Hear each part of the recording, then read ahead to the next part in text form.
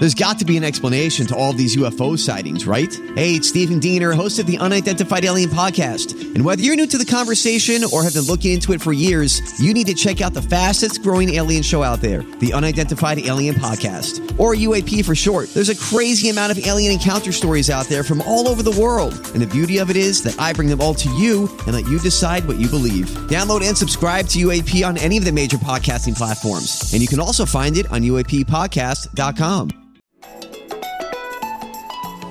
It's Tuesday, September 20th. From inside the WTOP newsroom, this is the DMV Download, brought to you by the men and women of Steamfitters Local 602. Get an estimate and learn more at steamfitters-602.org. Today, school systems across the country are navigating how to respect the rights of children who identify as transgender while also keeping the concerns of their classmates and families in mind. In Virginia, Governor Glenn Youngkin took a big step in one direction, proposing that the state's Department of Education require kids use programs and facilities that, quote, match the sex they were assigned at birth. The proposal, released Friday, got nearly immediate pushback. The parental consent part is the murky water, right? Is the part of schools have to inform parents. So that is really the thing that school districts are scrutinizing and figuring out. WTOP's Scott Gelman spoke with parents from Northern Virginia on both sides of the issue. A Loudoun County dad. Definitely a step in the right direction of making sure that parents are fully informed of the kind of things that could happen at school that, could have life-changing effects for their children. And a Fairfax County mom. We're parents too, and who's including our perspective. So it just feels like a scary time to be a parent of a transgender kid. Thanks for joining us. I'm Luke Garrett. And I'm Megan Cloherty. Governor Glenn Youngkin expanded parental rights last week, proposing a new rule that would require trans students to first get their parents' okay in order to change their names and genders in school. Without a parental sign-off, the students' hands are tied. WTOP's Scott Gelman talked to two parents on either side of this issue, and they feel strongly. One whose child is transgender, attending school in Fairfax County, and another whose child is in Loudoun County School and leads a parent group there. Scott, thanks for being here, and tell us what these parents told you. Yeah, thanks as always for having me. And it's a bit of a complicated issue that boils down to who you speak to, right? So I spoke to a couple of parents, some school board folks, the teachers union in Fairfax County. We spoke to a student over the weekend just to kind of gauge what the student perception is. And there are really two camps here, right? I feel like we talk about some of these issues in Virginia and there are always two sides. Yeah. So you have the students and parents who are largely saying that they are frustrated by this, right? That it is an attack on something that is a freedom, going to school, being able to pick the bathroom that you were able to use, not having to explain yourself when it comes to gender identity. And then you have the other camp, which basically says that Governor Glenn Youngkin campaigned on the issue of education. And he said that one of the things he was going to do in several realms, not just this one regarding transgender policies, is to give parents more input. And that's what this is. Right. So tell us which parents you spoke with, just so we know their names and kind of their affiliations. And then what was their reaction? Because to your point, the governor said he was going to make a move on this, and now it's happening. So it's not necessarily a surprise, but what was their take on it? Right. So to start with, what seems to be, if you really only exclusively look at social media, right, that there's a lot of backlash here. And so Laura Stokes is part of this organization, FCPS Pride, and is a parent, as Luke said, of a Fairfax County student. And that conversation was largely based on fear. There's a lot of fear among parents of transgender kids in the state. I think we're all worried about whether our kids are going to be traumatized at school, whether they're going to be bullied, if this is going to empower bullying at school and make those people feel like they can just, say or do whatever to these kids and make them unsafe. Really, whenever gender identity comes up in conversations, right, you think about school and you think about relationships and friendships and all of these very mundane things to most people. And that is what is at the core of this issue for folks like her, who basically said, we're wondering if, given these policies, we want to continue to send our child to school in Fairfax County. We have definitely talked at home about whether or not Virginia is still a safe place for us to live. Once Glenn Youngkin took office, we really, wondered if we could stay here. Like that is the level on one side of conversations that are going on right now. I think we feel angry because he talks about wanting to include the perspectives of parents, but we're parents too, and who's including our perspectives? And so it just feels like a scary time to be a parent of a transgender kid, that you're trying to support. And we're also wondering, when is it going to stop? Like, this doesn't feel like the end. I think I'm worried that there's going to be more attempts to infringe upon the rights of our children. And then you have the flip side. Not everyone is outraged. It's easy to think that when you look at social media, but not everyone is outraged about this, right? So then you look at folks like Ian Pryor, who is a Loudoun County parent. He is the executive director of the education advocacy group Fight for Schools. And he basically said very simply, Governor Youngkin told you on the campaign trail that he wanted to do this. And it's refreshing to see somebody campaign on something and then actually fulfill those campaign promises once in office. So, everyone I've spoken to certainly is ecstatic that the Virginia Department of Education has issued this model policy.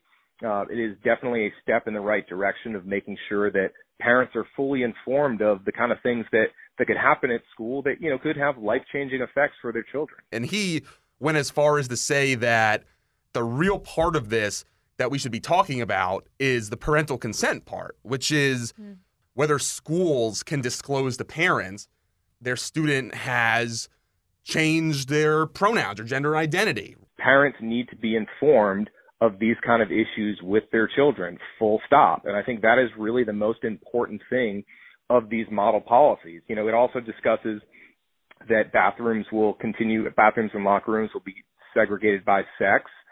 It discusses student pronoun use, and that if parents want that to happen, then they can request it of the schools. And it really just, focuses on parental involvement and parental permission for some of the things that the previous administration was just letting the child do without involving the parents at all. And so as it is currently written under law that Governor Ralph Northam's administration introduced and policies that the Northam administration introduced, you're looking at a scenario where schools on a case-by-case basis can decide whether to share that information with parents. And these policies say, no, you have to disclose this to parents. Which, quite frankly, I think strike a good balance between, protecting students, but also making sure that parents remain in charge of the mental, emotional, and physical well-being of their children, especially when they're at school. But the student gets, I guess, a little bit less say here, because before, just to clarify, students could have changed their names and pronouns without their parents' consent. Right. And now that's changing.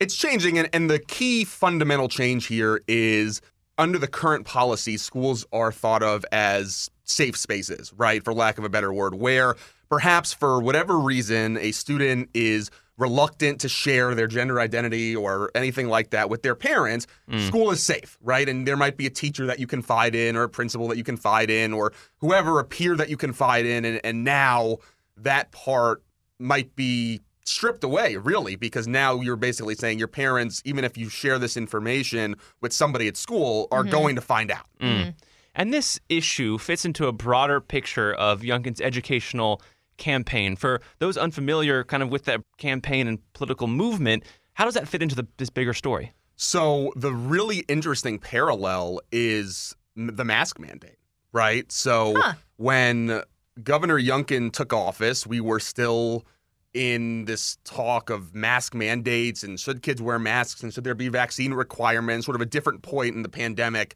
at that point in time. And he basically said on the campaign trail, we need to keep schools open. This was a big Republican talking point, not just in Virginia, but across the country, that schools are safe, they need to be open, and mask mandates and any kind of mandate, parents should be able to choose whether Johnny can go to school and has to wear a mask, right? And so the parallel here is really twofold. The first part is that it was a big part of the campaign, and then he took office and Virginia schools lifted the mask mandate, and there were lawsuits, and all these school boards in Northern Virginia came together and sued, and there were amicus briefs filed, and it was this whole complicated issue before ultimately the mask mandate was dropped.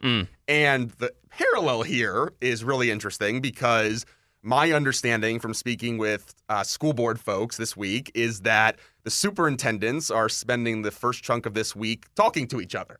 And that if you are an attorney for a school board, that this is a very busy time for you because they are basically deciding, do we come together again, as like they did with the mask mandates? We're talking about Arlington, Alexandria, Loudoun, Prince William, Fairfax, all of these Northern Virginia jurisdictions. And do they come together again and say, we have to fight this policy? And we don't know yet. My understanding is we'll have a little bit better understanding of how those conversations went later this week. But the question is twofold in that, do you file a lawsuit just against this policy? And secondarily, do you wait until a student becomes impacted either emotionally or God forbid, physically, whatever it might be in a school, to use that case study as an example of why these policies are bad. And you could argue this is more political than the mask update. Correct. And then the mask question, right? Because we're talking about our kids. What's both? It's I'm about to say they're both political. And they're both political and they're both health related. I mean, it is interesting. It's a good parallel to pull. The timing of this announcement was interesting. It was late Friday afternoon. Some people may have missed it, especially if you're not really plugged in Northern Virginia as far as, news from schools. This initially got pushback not only from the Fairfax Teachers Union, who called it dangerous, but from State Superintendent Michelle Reed, who sent a letter to parents. Scott, what did she say in that letter? Yes, so the preliminary letters to families are basically, and this is not just in Fairfax County, but really all the Northern Virginia school systems, is we're still looking into it, right? All transgender and other students are protected here. We have policies, which many of these Northern Virginia jurisdictions do have policies that protect students against things just like this. Right. And basically said, rest assured, you're safe. Nothing's changing. And by the way, we're looking into it. And what I, again, based on conversations, take looking into it to mean is we are figuring out if there is a legal course of action here. Right. We should say Title IX of the Education Amendments Act of 1972 bans discrimination on the basis of sex by public schools. And the Supreme Court actually upheld that in 2020 in a case called Bostock versus Clayton County, that discrimination on the basis of sexual orientation and gender identity is sex discrimination. That was laid out by the ACLU, where I found that.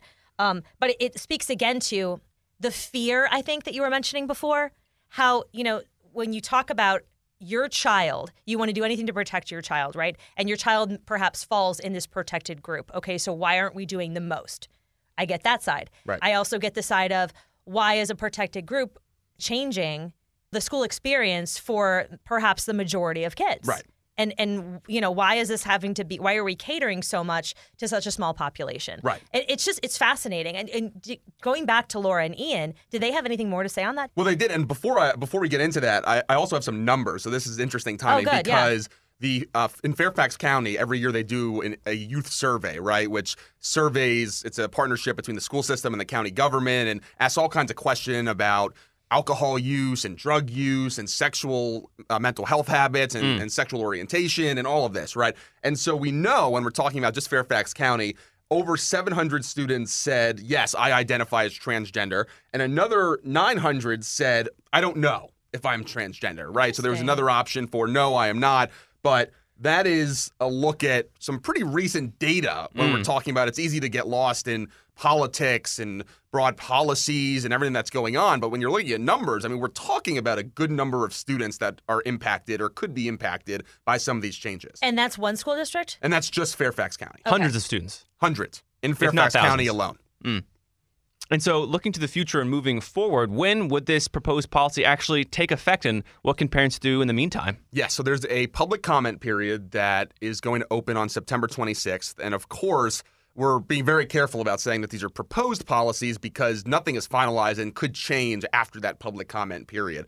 But after 30 days, in essence, these policies would then become sort of the guidelines for local school boards to then have to adopt some variation of them. And the interesting thing here is, Megan, you were talking about federal law and state law. Right. So there are a few interesting components of this, right? So there's the part of this where federal law protects a student if they say, I identify as whatever it might be, and I want to go into whatever bathroom I choose, right? So that's federally protected, right? Yeah. And then you have the Virginia Human Rights Act, which kind of protects the other part of it of no discrimination based on gender identity in a public place, and that is protected at the state level. And so the really interesting thing that I have learned from my conversations early this week is that the parental consent part is the murky water, right? Is the part of schools have to inform parents. And so that is really the thing that school districts are scrutinizing and figuring out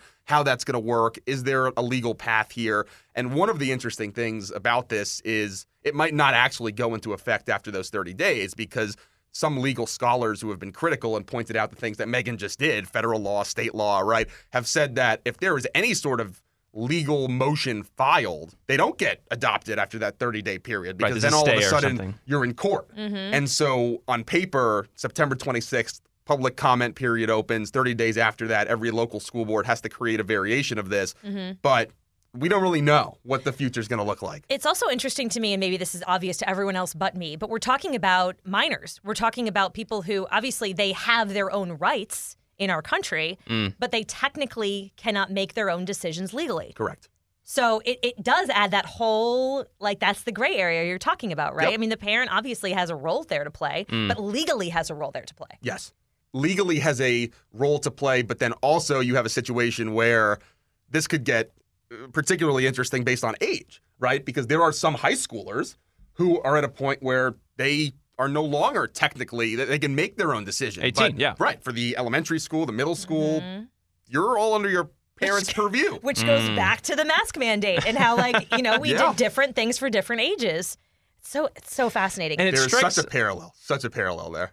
And it strikes this chord about education, right? Parents give their kids to these organizations, these schools, for like the majority of the week. I mean, we're talking 8 hours, 5 days a week, and parents don't get to see their kids. You know, it's kind of this place where they trust the school system to take care of their children, but that trust is fading, is melting. It's brittle at this point. So I asked Ian Pryor that question because we were having a conversation about parent involvement in schools and education and board meetings. School board meetings have suddenly become the place to be on Thursday nights across Northern Virginia, right? And so he said something to the tune of parents have woken up.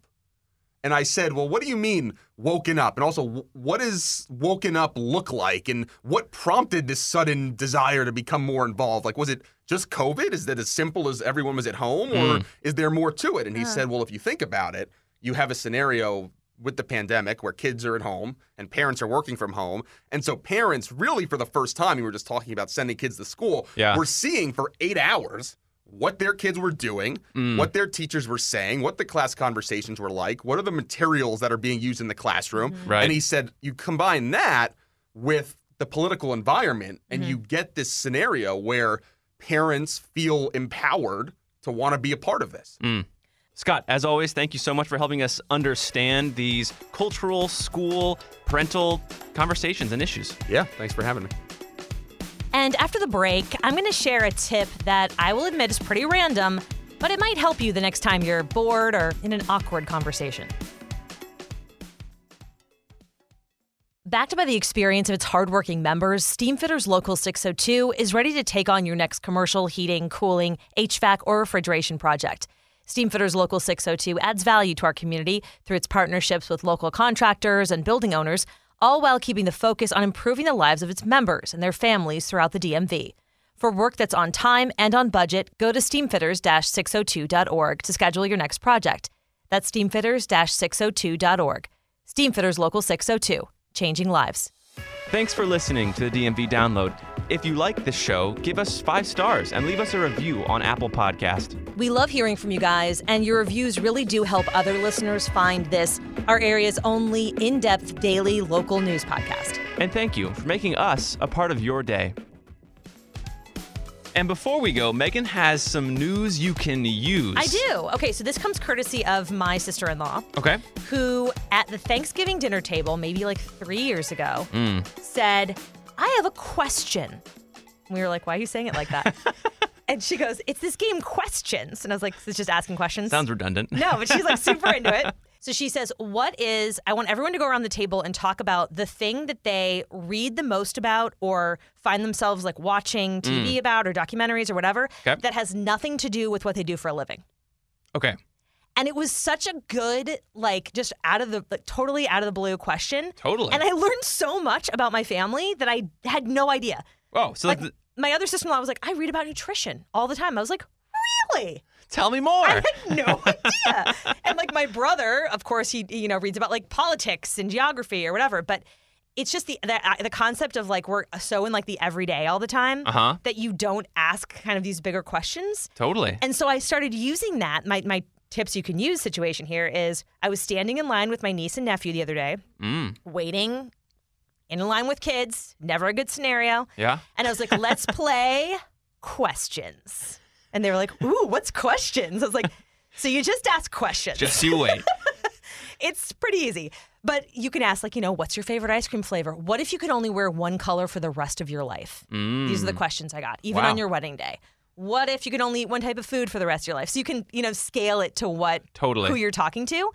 But I'll tell you what, the time in line like flew by because everyone was doing these like funny questions. Totally. It's the ultimate icebreaker. Ultimate icebreaker. So I know it kind of sounds stupid, but the number of times this thing has saved me in awkward scenarios, I can't count.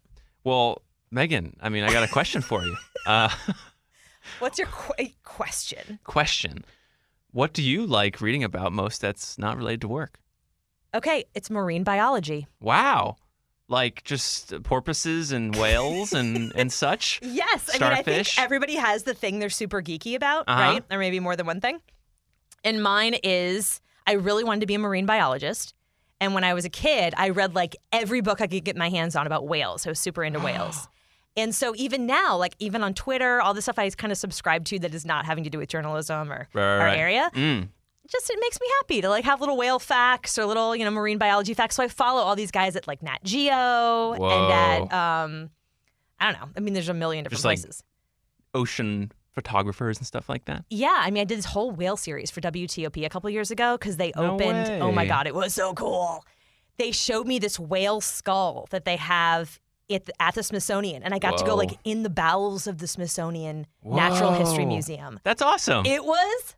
I talked about it for months. So it is related to work. Just kidding. That's true. Well, I did kind of meld my passions there. I'm kidding. Okay, so what's yours? Oh, well, right now, it's not an overarching thing, but I'm super obsessed with camper vans. I can't stop reading about them, going on forums, watching YouTube videos. Of how to retrofit a van to be a camper van. How to retrofit a van or just, all out purchasing a camper van. Is it worth it? Is it worth the money to do what you're going to save on hotels? If you're going to travel for the next 20 years, what's really, wow, you really have to have a good travel partner. No, I've got an Excel sheet, trying to figure out if it's worth it. I've got 5 camper options, you're whittling it down. Oh, totally. Now, will I ever buy a camper van?